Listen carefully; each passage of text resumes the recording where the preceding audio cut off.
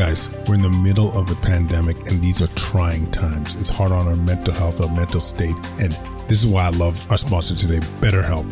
They're the largest online counseling platform worldwide. They change the way people get help with facing life's challenges by providing convenient, discreet, affordable access to licensed therapists. BetterHelp makes professional counseling available anytime, anywhere, through a computer, tablet, or smartphone. It's brilliant. Sign up today. Go to betterhelp.com/solvinghealthcare and get 10% off sign-up fees. COVID has affected us all, and with all the negativity surrounding it, it's often hard to find the positive. One of the blessings it has given us is the opportunity to build an avenue for creating change, starting right here in our community. Discussing topics that affect us most, such as racism in healthcare, maintaining a positive mindset, creating change, the importance of advocacy, and the many lessons we have all learned from COVID. If you or your organization are interested in speaking engagements, send a message to quadcast99@gmail.com, reach out on Facebook at Quadcast, or online at drquadjo.ca. Welcome to Solving Healthcare. I'm Kwadwo Kyeremanteng. I'm an ICU and palliative care physician here in Ottawa and the founder of Resource Optimization Network. We are on a mission to transform healthcare in Canada. I'm going to talk with physicians, nurses, administrators, patients and their families because inefficiencies, overwork, and overcrowding affects us all. I believe it's time for a better healthcare system that's more cost-effective, dignified, and just for everyone involved. Yes. Welcome back, Quadcast Nation. We got a special episode. We got the hosts, Amy and Sarah from the Gritty Nurses podcast, and we talk all things related to healthcare that has been so paramount. We talk about burnout within healthcare. We talk about systemic racism. We talk about the roles as media personnel. You would have seen them on CBC, CP24, interviews with Brian Goldman. These guys are changing the boogie, man, for real. We also talk about podcasting a little bit and advocating for other healthcare providers. So you're going to really enjoy this episode. Before we get into it, I've got to make note of Solving Wellness. Y'all need to jump on the train. Solving Wellness, this is a way of us to address burnout within healthcare. We have virtual workouts, yoga sessions, cooking classes, nutrition tips, sleep advice, mindful meditation. We even have a question and answer session done by myself and amazing psychologist, Catherine Kyeremanteng. So y'all gonna love it. Check it. $99 for the year, $9.99 per month. And ta-da, first month is free. All right, let's do this. We're going to bring you the Gritty Nurses, Amy and Sarah. Let's just jump on it. Quadcast Nation.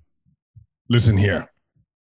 We got a special, unique, exemplary episode today. We got fellow podcasters in the mix. Sarah, Amy, welcome to the podcast.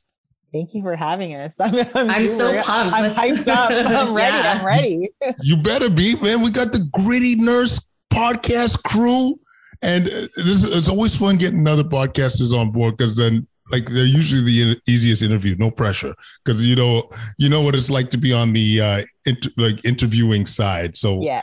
I'm so appreciative. And this was a long time coming. We've been connecting on social media. Y'all jumped on the Solving Wellness train. So yeah, thank you so much for doing this. Thank you for having us. Like you said, we've been waiting, so we're ready. It's like third time's a charm. We got it this time. It's going to be awesome. Yep. I feel it. Okay, I'm going to start with Sarah. The Gritty Nurse, it's a very successful podcast, but I got to ask, how did this come to be? How did you guys develop this super amazing show? I think it was really a long time coming. A lot of times people think that we had this aha moment where we're like, let's start a podcast. But I think really it's just a culmination of our experiences in healthcare. So being nurses, being women, we've experienced a lot of challenges in our careers. And I think that it really came to a head when Amy and I worked together. So the backstory is Amy and I have worked together in the past. We've been in 2 different jobs together at 2 different organizations. She's like my work wife, and we experienced a lot of bullying, and we had some mental health struggles at one of our organizations. And it got to the point where we tried to bring our concerns up the chain of command, and it just went nowhere. So then finally, Amy said to me one day, why don't we do a podcast? And I didn't know anything about podcasts. I didn't listen to podcasts. And I'm like, sure, I'm game. Let's just figure all this out. Like, we had to figure out social media. We had to figure out our audio equipment. We really started from nothing. And so in the beginning, we kind of just did it as therapy. We talked about our bullying experiences, our mental health struggles, and really nobody was listening for a long time. And then people started listening, and it's just sort of snowballed from there. So for this whole year, for 2021, we've done, nonstop interviews. We're really enjoying the platform that we've built, the support that we've given to fellow nurses and healthcare providers. And we have a lot of ideas for where we want to go next. Wowie. I love the story. What I love about it, Sarah, is that, you took the power back. So this is one of the themes on our show is like, What can you do? What's action? You were seeing that, there was that struggle where the bullying and being mistreated, and you wanted an outlet and a way to express it. And the beautiful thing is, by doing so, it's a rallying cry. It gets other nurses, other allied health professionals to say, hey, we're not going to accept this. This is not kosher. But yeah, and Amy, do you feel the same way? Was really the push in terms of having that bullying and the mistreatment? Was that the heavy push for you to get this going? Yeah, that was that. I would say that would be the driving force. And I feel like, Sarah and I have been through a lot together, and we knew that other people had similar stories. We knew that other people had shared experiences, and we're like, let's talk about ours so other people can be like, yeah, that was me too. I had that happen to me, and, I didn't know how to deal with it. Or, let's say it was about racism. It's like, okay, we're 2 racialized women having a podcast, which is quite unprecedented. If you look at all the other podcasters, most of them are like white males. So for 2 racialized females to kind of come onto the scene and talk about, the things that make us tick, the things that keep us up at night, and just talking about, what really gives us passion in terms of healthcare and lifting up other people's stories. Cause that was also the other piece. We're like, what? If we're in this boat, we know other people are in this boat, but we want to also share stories and empower other people to tell their stories. So that was kind of the impetus behind the Gritty Nurse podcast. And here we are today. I don't know what happened in January. Something just went poof. And Bam. All of a sudden we're just like number 2, Apple Podcast Medicine. We're like, what happened? What did we do differently? But I think I think it's so important to share your stories and lift other people's stories up. Yes, and this is the beauty of podcasting. And I mean, anybody that's on the fence, I'll tell you, I'm looking at 3 of us, and our lives have changed dramatically. Mm-hmm. That's for real. From being putting ourselves out there for real. In terms of when you hear bullying and so forth in the workplace, like what does that look like? Like, for those that are not in the healthcare stream, maybe Sarah, I'll ask you first. Like, what was that experience like? Well, I think that when we talk about bullying, it's very covert. So it's not something where, someone's yelling in your face, someone's shoving you. It's not like that, because as you may know, nursing is 80 to 95% women. And so when women work with other women, and I'm not saying it's just a female only problem, but there are certain ways that people treat each other. And I think that in healthcare, particularly, we're dealing with pressures from a lot of different fronts. So we have pressures from patients, from families. They expect a lot from us. We're working with physicians, they've got things they need to do. They're writing down orders. We have to get them done. We're dealing with pressures within our own teams. So whether or not you're a junior or a senior nurse, that kind of socially puts you on a ladder. And so there's all these pressures building up, and sometimes there's nowhere for it to go other than each other. And so I think that sometimes that is the issue. Not that that's acceptable, but that's what I've seen. And in my experience, when I moved from being a bedside nurse to nursing leadership, it actually got worse. I was not expecting that. So when women are working together in leadership, sometimes someone is threatened by you.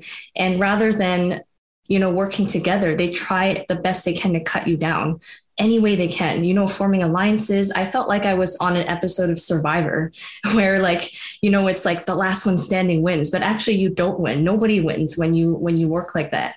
And so I felt that, first of all, that I couldn't say what was happening. I didn't feel safe to say that I was being bullied.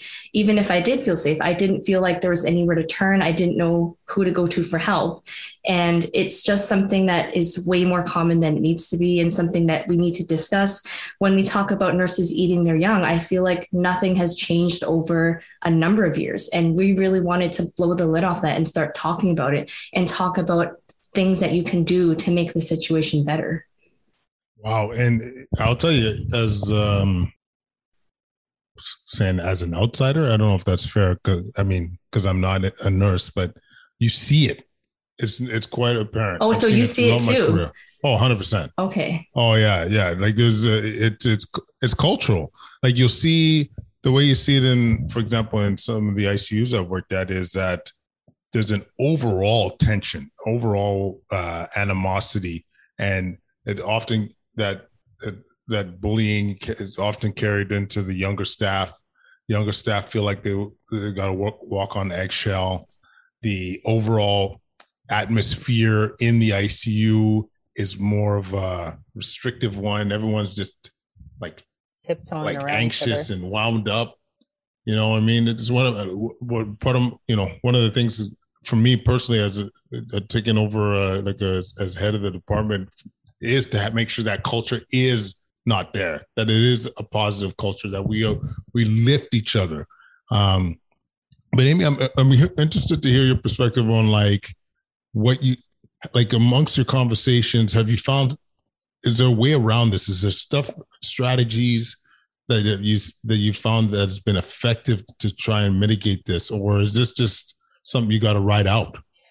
It's definitely something I don't think you should ride out. I think this is where I talk about calling it out when it happens, right? I think, and I don't think it's just women. I think, maybe I'd say that, women tend to be less confrontational, but I think that you need to call it out when it happens. So we talk about, mirroring, or even just talking, having that conversation beforehand, right? Even if it's just okay, I'm going to approach this person because, they have been bullying me or they have been gaslighting me. And I'd like to kind of circle back to gaslighting, because that's huge in medicine and healthcare, that, you need to call it out. So when it happens, you just need to be hold up, what is happening here? Or even just be correct your tone like that. We're not parent and child. You're not yelling at me. You're not talking to me like that. You wouldn't talk to your dog like that. So why are you talking or treating me like that? And I think more people have to pull people aside, or even just right there in the moment. Like I said, just say, hey, this is actually not acceptable behavior. You have to model what you expect from other people. If you expect to be treated with respect, then you need to treat other people with respect. I think this is not immune to nursing. And just like I wanted to circle back to gaslighting, that's the other one that I see a lot in healthcare and in nursing leadership as well, where it is they I'd say that we're all highly intelligent people, right? You're a physician, we're nurses with advanced degrees, so we both have our master's degree. And I would say that we're intelligent people. But it's always when you start to question your ability in terms of your intelligence, in terms of what you know, in terms of your expertise, and the person who's making you question that is belittling you in some way, shape, or form, or they're, maybe you've sent off an email and they're like, oh no, I actually didn't say that, and they're making you redo your work, or these little small insidious things. That is gaslighting. And I think most people don't even recognize when that's happening. They're just like, am I going crazy? Am I not getting this right? I thought I knew how to do this, but this other person is slowly kind of beating you down into the ground and saying, oh no, no, you got that wrong. Or even what happened to me was I was in a meeting and then I got called out in a meeting when the person was actually wrong, to put the heat on me. And I was like, how is this happening? And then, after that, they're like, oh, thank you for doing that. It's like, wait a minute. This I didn't even want to be a part of that. That was your responsibility. And I think that happens time and time again in healthcare, that gaslighting. Wow. Hey, I'm getting pissed off just hearing about it. I think one of the things, and I don't know if you guys have found this to be helpful, that when this does happen, that having your peers, having like a colleague, a trusted person that you could lean on to say like, what the fuck? Like, am I missing something here? Am I crazy in my thinking? Mm-hmm. Yeah. Because I must say, for me, that's been an issue my whole career. You know, you like, especially if you guys are moving up the chain, you'll have more and more naysayers, you know, especially when people, like, we'll talk about race a bit too, but like when people don't look like you, they're more, in my opinion, they're more inclined to beat you down, whether it's gaslighting, whether it's bullying. And so to really have that, you know, support within your circles, I think is a super important one. Well, I mean, I think Amy and I kind of were each other's person. When we were going through this, we helped each other through it. And just going back to the whole racism, I feel that in my experience, the higher up you move in any organization, the less diverse it becomes. So Amy and I would be sitting in these giant leadership meetings and we'd be looking around, and we're one of 3 or 4 other racialized individuals in the whole room, and there's 100 people. So I really think that adequate representation is important. We need to see people that look like us. The image of nursing is not just a middle-aged white woman. We need to show that we're much more diverse than that.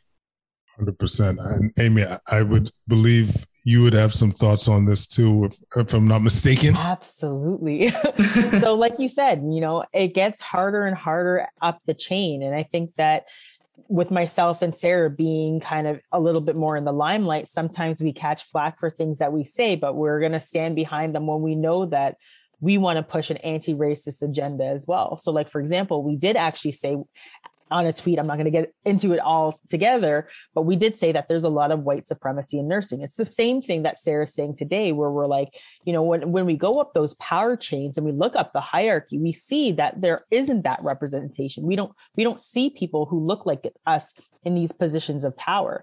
And then what happens is sometimes people in those positions of power don't like hearing that. But it doesn't matter, because I think that conversation on racism and race just in general, for some people, it's a new concept, but it's not a new concept for people like yourself, myself, and Sarah. We've been dealing with racism probably our entire lives.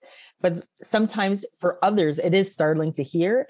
And then, you know, we get that backlash. But I think what I always like to say is, you know, if it's startling to hear and it's upsetting you, then that's some work that you need to do introspectively on yourself. Yeah, it's like, you know, it's like what you were saying, actually, it made me think about it when you were talking about stepping up when you're being bullied.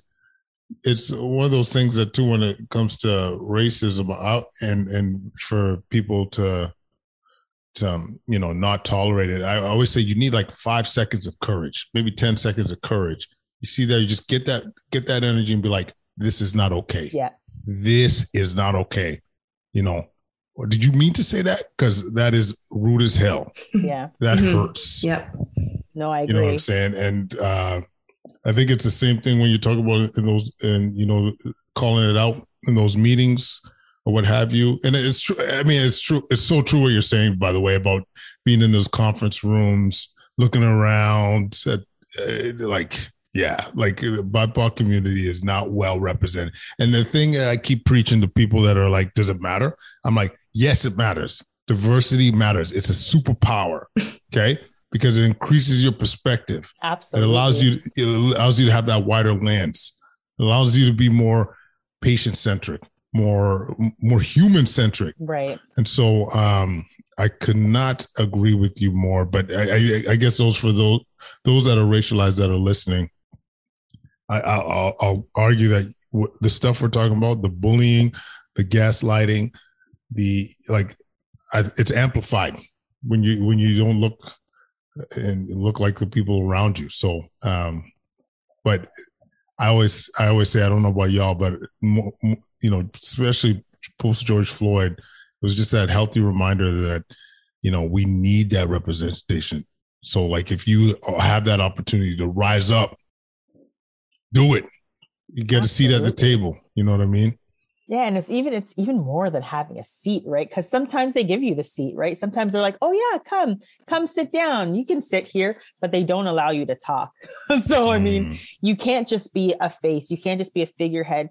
If they're going to invite you to the table, they have to be willing to hear what you have to say. Because sometimes that is the biggest piece that, they're like, okay, we want representation. We want diversity. We want that allyship.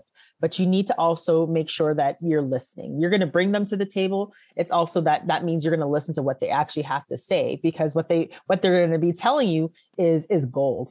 So, I mean, I think that, again, it's so important to have that representation, but it's more than just sitting there. It's actually having them listen, do something, and actually make meaningful change off of, some of the things that you say and some of the things that you bring to light in terms of what they might not even recognize as something being a problem. Amen. Amen. And, a lot of these things that we collectively deal with as a healthcare providers, the gaslighting, the bullying and the racism. I mean, it's COVID. It's hard to believe. That's not the right way to put it. There's tons of burnout right now. There's tons of burnout. Do you guys, maybe I'll start with Sarah, do you feel like it's getting enough attention? Do you think we're doing enough to try and address this currently within our healthcare system? No, I don't think we are. I mean, we're in the fourth wave now. We've been talking about burnout since before COVID. And with every wave, I feel like nurses are trying to sound the alarm and nobody's listening. So we're dealing with huge retention issues right now. It's not a problem necessarily with recruitment, but it's more retention, because there have been studies done to find out why people are leaving. And it's alarming because nurses that are in their early to mid career are leaving. So we're not even talking about nurses that have chosen to retire early. People like myself, like Amy, we are young nurses. We've got families. We should be in the prime of our careers, and they're not just leaving the bedside, but they're choosing to leave the profession entirely. And, it's a multifaceted issue. Some of it is about pay. So we talk a lot about Bill 124, which, as you know, caps the wages of nurses, but not other professions. So it's partly about pay. It's partly about the respect that we deserve. It's also a lot about the workload. So just because you're paying someone more, but you're throwing them, 10 patients at a time, it's not sustainable. And really, I think what nurses want are just the respect that we deserve, the safe workload, adequate training. We're not looking to necessarily put nurses in ICU that haven't been given the training and they don't feel comfortable as well. This is something maybe you could speak to. So I think that we're looking at a lot of different issues, and I don't even know if there's a word for beyond burnout, but that's where a lot of nurses are daily. I see posts about nurses saying, I'm done, I'm leaving. I don't even care that I don't have a backup plan, but I'm just done. I can't do this for a single more day. And that's where we are right now. I feel like nursing is in a really dark place. Since I've been a nurse, since 2007, I feel like we're kind of at the lowest point that I've seen so far in my career. And I really think that the government and organizations need to make this a priority.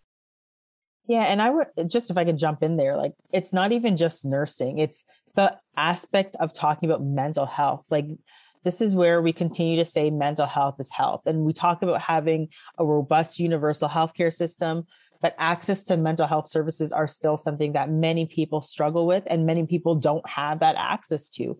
I mean, if you look at wait times right now, like we know that if someone wants to see a psychiatrist at this point, you need to actually go to the emergency department and say that you're you're gravely ill, like you're going to commit suicide or whatever. Otherwise, you have like an 8-month wait list. The other thing is just, the services, the benefits that we have that surround mental health are really poor. Like if I look at hold on, I'm going to back this up. If you look at some employment records or some other hospitals in terms of what they might offer for mental health services, some places offer as little as $200. Like, what's that going to get you? That might get you an initial assessment and then nothing, right? That was one of the challenges that Sarah and myself had. And we talked about that ad nauseum to say, hey, Starbucks Canada has $5,000 to $10,000. There are companies that have larger. Like, what are we doing here when it comes to mental health? And for whatever reason, I know that COVID is a huge issue. I understand, but we are not talking about the mental health aspect that is going to continue to plague people years after COVID. I imagine that there are many people that are going to have PTSD that have been working in these situations, and we need to talk about mental health now. It's not something that we should talk about afterwards. Yeah, I mean, I have a soft spot for this because my wife's a psychologist, and so I 100% agree. Like, if we're gonna be serious about this, you want to address burnout and shit. How are we gonna not have well established coverage? Like, we call it universal health, but like, show some respect for the mental side to have reasonable coverage for seeing psychologists, to being able to support people during these tough times when they've, like, if we're on the theme of COVID, PTSD for seeing people die alone, having crazy amount of like anxiety, thinking that, initially in the pandemic, how worried they were about bringing COVID home when we didn't know shit. Right. You know what I mean? Yeah. Like, and we're not going to support our crew. And there's so much to the burnout side. And if I'm a decision maker, this is where you need to invest. Absolutely. Hear the voices of your people. You want retention? It's true. People are leaving left, right, and center. I'm looking at critical care, all acute care, emergency room staff. They're leaving like crazy. Yeah. You know what I mean? And so, like, think about, and like, listen, COVID aside, we're going into winter months. We are getting an aged population. They're not getting younger with the baby boomers hitting their prime resource use ages. You know what I mean? So, like, what's the solution? You know what I mean? Where's the support? Yeah. This needs to be amplified as far as I'm concerned. I mean, it's essentially why we started our wellness program. It was like, I'll never forget it. Forgive me if I've repeated this story to our crew, but I was in the ICU mid-third wave, 3 a.m, and one of our allied health professionals were just in tears after just having we're trying to decide whether to intubate a COVID patient, actually. And just the stress of the situation, she started to melt, start to cry. And I was like, man. And this person was solid, like normally like solid, and I'm like, man, if she's in trouble, this is trouble, and this. So yeah, I guess a long-winded way of saying, absolutely agree. The other part of, I don't know if you guys find this too, like, as our ICU staff, one of the things that came across from our nurses too is a lot of the like futile care, like the futile cases, where what I mean by that is care that patients wouldn't have wanted for themselves, but family maybe insists on them receiving it. Like, do you hear much of that, or have experienced much of that? Start with Sarah.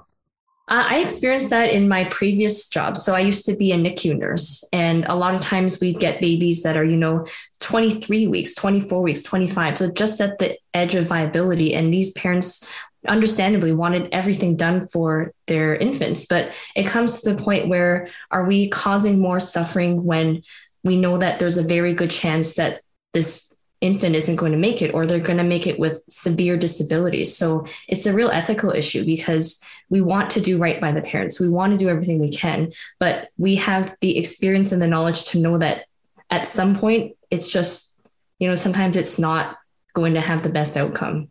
So it's a challenge that I think a lot of nurses face, even if you're in different units. It's a real struggle, and you take that moral distress home with you. And sometimes it's hard to just put it into a box and go home, right? We're not machines. We can't just box up our feelings and then, go on to the next patient as though nothing's happened. So I think it's something we need to talk about a bit more, and, debrief situations. I think that's important for teams too. When there's been a difficult case or a death, is there time to debrief to make sure everyone's okay before we move on? I wholeheartedly agree with that. I'm so glad you touched on that, Sarah, because I think that with all of the things that's been happening, we've totally forgot that debriefing is so important. Like, something critical has happened. People are shook. Take 5 minutes to get the team together and be like, all right, let's have a hot debrief, and then even have a cold debrief. But how is everybody doing? Like, what do you think we could have done differently, or whatever those questions that might be to lead that conversation? It's so important to have. And the other thing that you kind of brought up is we need to talk about, these various different principles in terms of futility. So like this, again, building nurses, I guess, strength in terms of understanding ethics too, right? So like the principles of autonomy and beneficence, non-malfeasance and justice, and be like, all right, like, are we doing the right thing today? Like, should we be doing what we're doing? Are we doing too much? Are we doing too little? And bring in all those four concepts and say, like, are we doing the best we can for the patient? Because at the end of the day, that's the person that we are caring for, right? So, I mean, in my current role, we have those conversations all the time. So I'm in quality improvement and risk in the emergency departments. And we do have those conversations. But again, that's why I say debriefing is hugely important. And I think that, you know, it would be great that nurses are involved in ethics a little bit more, because I think physicians tend to have a little bit more basis in that. And I'll be honest, the only reason I am really involved in ethics is because of my quality work. But I think that might also help with, you know, understanding some of the decisions that physicians may make when a situation like that does arise. Absolutely. And I will just say this. I do think it's important to integrate the team when it comes to either these decisions or these, you know, when you're in these futile cases, you know, show support. Like I know when like as a NICU nurse, for example, how long you're going to be at the bedside with that 23-week-old, it's going to be 12 hours, right? Mm-hmm. Like you're there all day. Whereas physicians are there, I don't know what it's like in the peds world, but we're there for, you know, 10 minutes, 15 minutes. To do rounds, unless something is really going wrong. 100%. So like it's a completely different experience. And to get that feedback from our staff on why this might be a concern, like I'll just full disclosure, like sometimes, you know, you start a week off in the ICU, it's your first day or your second day, and then the nurse walks up to me and grabs my hand and says, like, you know, like, are we doing the right thing right now? Like, what's going on? Like, it might not be on my radar yet or ever, who knows? But like, it's great to hear that input from a colleague that is basically at that patient's side all day. Yeah. You know what I mean? Such an important element is like creating that teamwork. Absolutely. So listen, one thing that with having you guys on, like, yes, fellow podcasters, but we're also fellow like media posse. Do you know what I mean? It's crazy. We do. We are a small group. Virtual high five. Yeah, virtual high five. And I don't even know where to start. I'm trying to be not controversial. What's the push for you guys to do the stuff on mainstream media? Like what fuels you to do that? I'm going to jump in with that one. What fuels me to do this, and then Sarah, you throw in your perspective, is there are not a lot of people that look like me in the media. There are not a lot of nurses that will come out and speak openly in the media, but we're willing to do it. So I think that, again, that's that representation, right? And I think that it's important to share our perspective. Like, nurses have perspective. I think that one of the things that I'm worried about and what I'm seeing is, you know, we're hearing stories of anti-vax nurses that don't believe in the science, nurses that are going to these rallies. I'm like, okay, you know what? That's not all of us. Let me share a different perspective. And then also just to show that, you know, I think there's a disillusion around what nurses do not in the public's eye, in various different forms of, you know, just the media. And I think we want to show a different side. Like, nurses are highly intelligent. We have the ability to critically analyze information, research, and talk about evidence-based procedures. Like I said, myself and Sarah, we both have our master's degree. I have my master's degree in nursing and I have my master's degree in women's health. We have the ability to talk about these things. And there aren't a lot of nurses that come out and talk to the media. So we're just like, hey, you know what? We're going to do this thing. We're going to change some minds out there. We're trying to change the image of nursing, right? I think people think that, you know, we're supposed to be at the bedside. We're supposed to be quiet. We're supposed to be subservient. We're supposed to do what the doctors tell us to do. We do that, but we do that and 10 times more. And we need to show out for our profession. Yeah, and I want to role model the change that I would like to see. I want more nurses to be in the media and be feeling free to say what's on their minds. When we go through nursing school, and maybe this is similar for medical school too, we're always taught to care for patients. We're taught to advocate for our patients. We're never taught to practice self-care or advocate for ourselves. I think a lot of nurses don't even know what that looks like. And I read a study recently that said in the media, when they're writing about healthcare, nurses are only quoted 2% of the time. 2%. And this has actually gone down in recent years. It used to be 4%.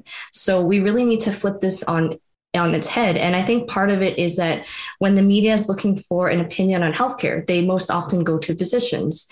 But the other part of it is just the silencing and the fear that nurses feel when they're asked to speak. And we need to change that as well. We need to let nurses know it's okay to speak up. You're not revealing confidential patient information. You're not speaking badly on a particular organization or an individual. Then it's okay to talk about general issues that affect nurses and healthcare. And I think for myself, I thought the world was going to end the first day I did a live media interview.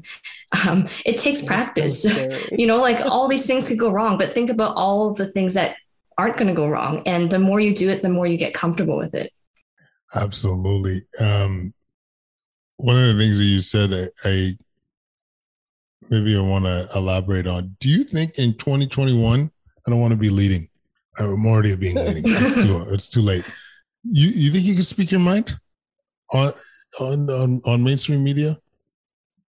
You know what? I think it depends. I think there's the challenge is the ideas of what professionalism is, the ideas of what is considered controversial. I think those are the things that we're actually trying to challenge, right? I mean, we talk about white supremacy, not just in nursing, but as an overarching form. And that's not to knock white people in general. It's just talking about, where the history of some of these ideas might come and translate down towards, disadvantaging certain subsets of people. And we still see this today, right? So I think that, for example, I always give this example in terms of professionalism. Some people will say, it's not professional to have colors in your braids, or it's not professional to have an afro, or it's not professional to look a certain way. And it's like, who defined what professionalism looks like?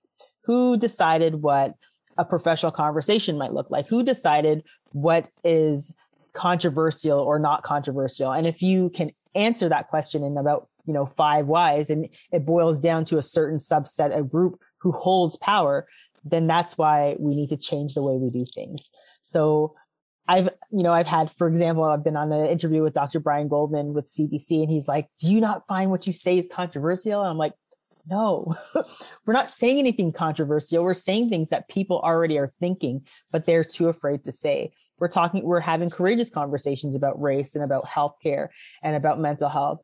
And if it's controversial, then I'd have to ask you, why do you find it controversial? We're just talking about politics. We're talking about media. We're talking about things that matter to us. So, I mean, there is those challenges, like I said, within your workplace, these policies that, really need to be looked at and reviewed, and ask ourselves a little bit more about the question why, as to why we do things the way we do.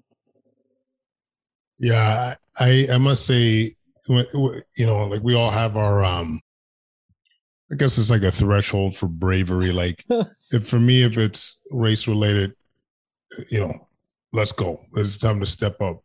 If it's affecting my kids, time to step up. I just find it, I'll be honest with you, there's so much that I don't express media wise because it's too dangerous. And what I mean by dangerous is it could potentially threaten your career, and not just threaten your career, now I'm not going to get a professorship and whatever. No, it's you're going to be potentially on a licensing board group saying, you got to stick with message when it comes to XYZ. That to me is the scary part. But definitely, at least my line in the sand, which is, it's always good to have that kind of that guide, has always been race related content and then kids, because maybe it's the way I was raised, maybe it's just having a lot of value and justice. I've always been, it's been important to me to stick up for those that can't stick up for themselves. Absolutely. And that to me has always been the line.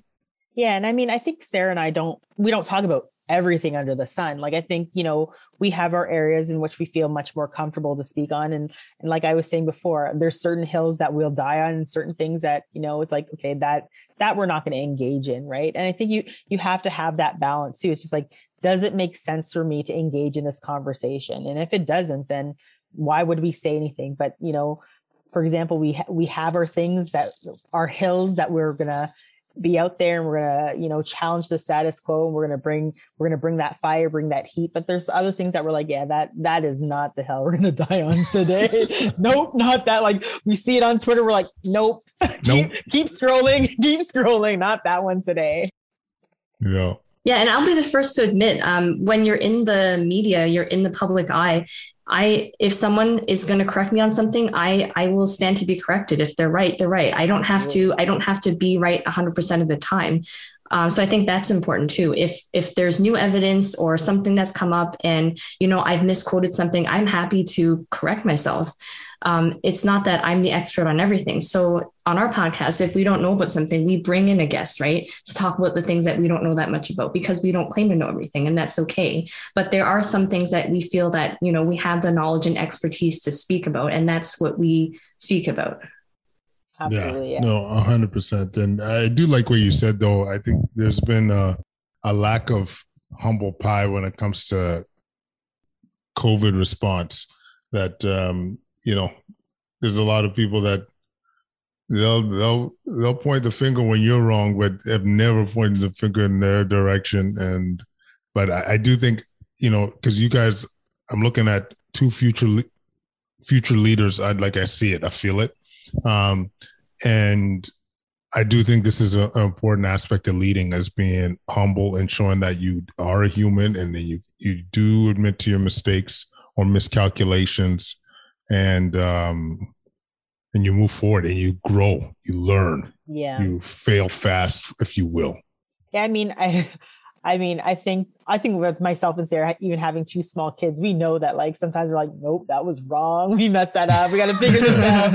And I think that speaks to just, our personalities too, right? Like, I think it's okay to be wrong. And we tell this to nursing students too. Like, that's how you learn. If you think you're right in everything, or you do everything right, then I think that's more the concerning aspect. That is just like, oh, I got it all sorted out. It's like, yeah, that's more concerning to us than saying, hey, I haven't thought about it this way, or yeah, I was wrong. I got to backpedal and I got to apologize. I think it's not a character flaw to apologize. So we're happy that if we've mucked it up, we're like, okay, let's get out there and apologize, or whatever the case may be, whatever we need to do.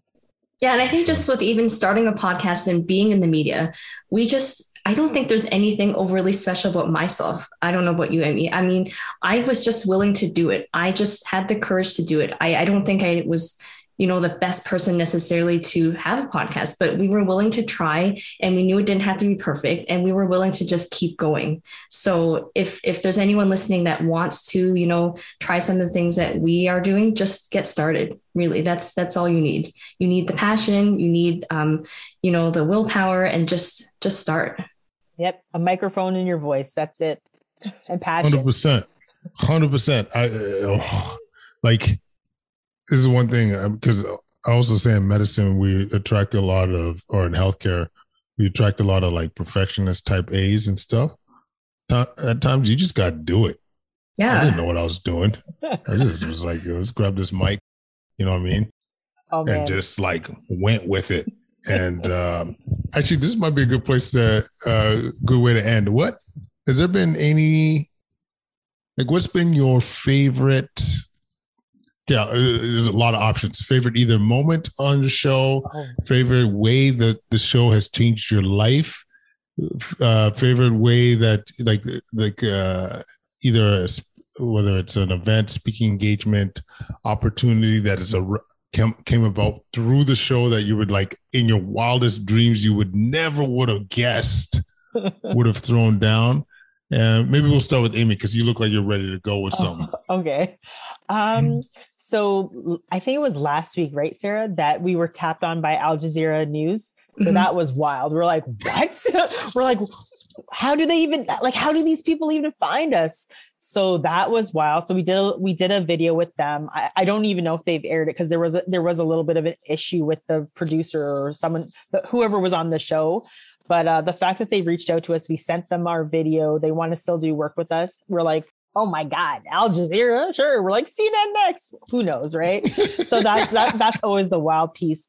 But the one thing that I'm actually super excited about and super proud about is I actually posted this on my LinkedIn page where I missed my master's degree convocation. And I missed it because I had a job opportunity. Sarah knows where I'm going with this one, where I had applied for a job. And the interview fell on the same day as my convocation. I remember saying, hey, I have my convocation this day. Like, what do you think I should do? Just trying to kind of get a little bit of feedback. And they're like, well, what's more important to you? Like your job or, going to convocation? And I was just like, in my mind, I was like, going to convocation. But I was like, okay, I got to be an adult. Let's go for this job thing. So I go to the job interview. It's they're already half an hour late. The two people were coming in and out of the room. I was like, what's going on? Then we finally started the interview and I was super nervous by this time. And then there was an interruption. Like another person came into the room, then they got up and went to talk to each other and then came back out. And I'm like I've never had an interview like this ever. And so then I felt a little shook, right? I felt a little rattled because I was like, this is like the worst interview experience I've ever had. Long story short, didn't get the job, but then ended up missing convocation, right? So, and then I found out through the grapevine that they knew I wasn't going to get the job. They literally were just going through the motions. They're like, oh, here are the applicants, but we're going to just do this anyways, knowing full well that now I missed my convocation. So this year we were actually approached by U of T Faculty of Nursing to actually be the keynote speakers for this year's 2021 nursing convocation. So I'm like, you know what? I didn't get to wear my gown then, but I get to go up, wear my gown, welcome in the new class and tell them like, hurrah, you guys got this. So I am super stoked that I get to at least attend my graduation again. That is amazing. Came full circle, yeah. Yo. Yeah. I love it. I think for me, it's just when we get emails or we get messages from nursing students that say that they listen to us every single week because their professors have recommended us. And I'm like, they're recommending us because I guess, there's not a lot of Canadian nurses really doing podcasts. So people listen to us. And I imagine that they're discussing us in their class or in online forums. Like they're listening for a podcast, they're dissecting it. And that is really mind blowing to me. And I know that even other people that we know sit down and have these listening parties, like they'll be eating pizza or drinking wine while listening to us talk. And I still find this so weird because, with podcasting, you just speak into the wind and it's not like you're speaking in front of a live audience. So you don't get that feedback in the moment. So it's very strange for me that people are listening to us in this way. And also the fact that we get to speak to so many well-known guests, like we've had Dr. Brian Goldman on. We're going to have a couple big names coming up as well. We've had Kathy Crow on, who's a huge nursing advocate. This is just, I don't think we would have ever been able to do this without the podcast as our opportunity. So I still find that very weird. And I don't know, because with the pandemic, we really haven't met anyone in person. So that's also very strange when we met a listener. We met a listener recently. And I think she said to me like, oh, I thought you'd be taller. And I'm like, really? Yeah, I thought you'd be taller. I thought you'd be taller. We're like, oh, TV like makes us look short. Yeah. Oh, that is amazing. I got to tell you too, like once we get closer and closer to the real world, you'll have more and more of those situations. Like I think it's hard to really get a grasp. Like most of you guys took off during COVID. It's hard to get a grasp of your reach when your circles are small right now. But when you travel into conferences again, seeing family in different parts of the country, I'm sure you guys are going to feel the love because the content is fantastic. Oh, thank you. Absolutely. Listen, let me thank you for joining the Quadcast. doing your part to what we call changing the boogie, changing the conversation, changing people's lenses. You know what I mean? This is Sarah and Amy throwing down. I'm so proud that you guys were willing to come on the show. And I know it was 3 times a charm, but I have a feeling that this won't be the only time that we talk to each other. No, Just a feeling. So. I have that feeling too. Yeah, looking forward to it. Amazing. Thanks so much, guys. Thank you. Thanks. Quadcast Nation, thanks for listening. Follow us on Instagram, YouTube, Facebook, Twitter at Quadcast. Leave any messages, any comments at quadcast99@gmail.com. Leave that 5-star rating, yo. It matters. It helps with the visibility of the show. Spotify, iTunes, wherever you listen to podcasts. We appreciate you and we love you. Check it. Solving Wellness. Yes. You know, we're changing the boogie, trying to improve burnout amongst healthcare providers. Solvingwellness.com. Join us today. Thanks so much for listening, guys. It means the world to us. We'll connect again real soon. Peace.